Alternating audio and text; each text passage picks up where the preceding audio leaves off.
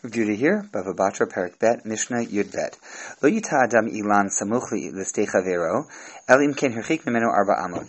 One should not place or may not place a tree, if you're planting a tree, right next to the border of one's property up against someone else's field. The concern is that in tending to the tree, so you walk around the tree and deal with it, that you're going to end up walking on your neighbor's property, cutting on your neighbor's property, doing things that are going to affect the neighbor's field in order to care for your tree, so you want to give a little distance around to work. It doesn't have to be some huge tree. Vines, which are also a form of eights, you think about like a grapevine.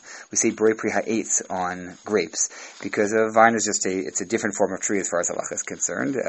Intriguingly, vines and olives get their own verbs. In other words, the word to harvest from a grapevine is a different word than to harvest from a tree or to harvest from a field of wheat. We treat grapevines specially, but they're a form of tree as far as halacha is overall largely concerned. Haya gader bein times, that all assumes that there's free, uninhibited access or unfettered access from the spot of the tree into the field, that you might go and trample the other person's grain or whatnot while working on the tree. However, if there's a fence between them, then you can just rely on the fence as long as you're on your side of the fence. So fine, and you're not going to cross the fence to go and tend your tree in somebody else's field. So then you can really plant right up to the fence.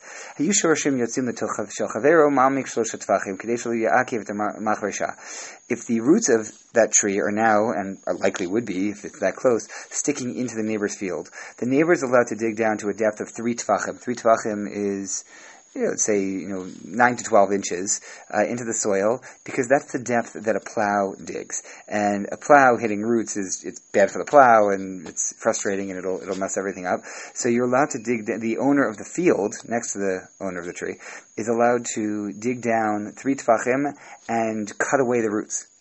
Create a layer of topsoil that they can plow in order not to hold up or damage or inhibit the plow, the machresha.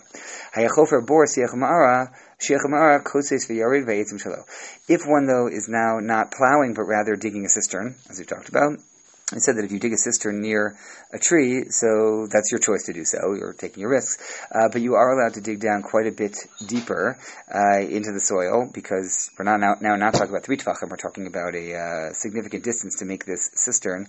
You can cut the roots as you go, just keep going and going, and you get to keep the wood. In other words, the owner of the field, not the owner of the tree, gets to keep the wood that was now in his field, or her field. There's a bit of discussion about, is this actually very near the tree or maybe at some bit of a distance.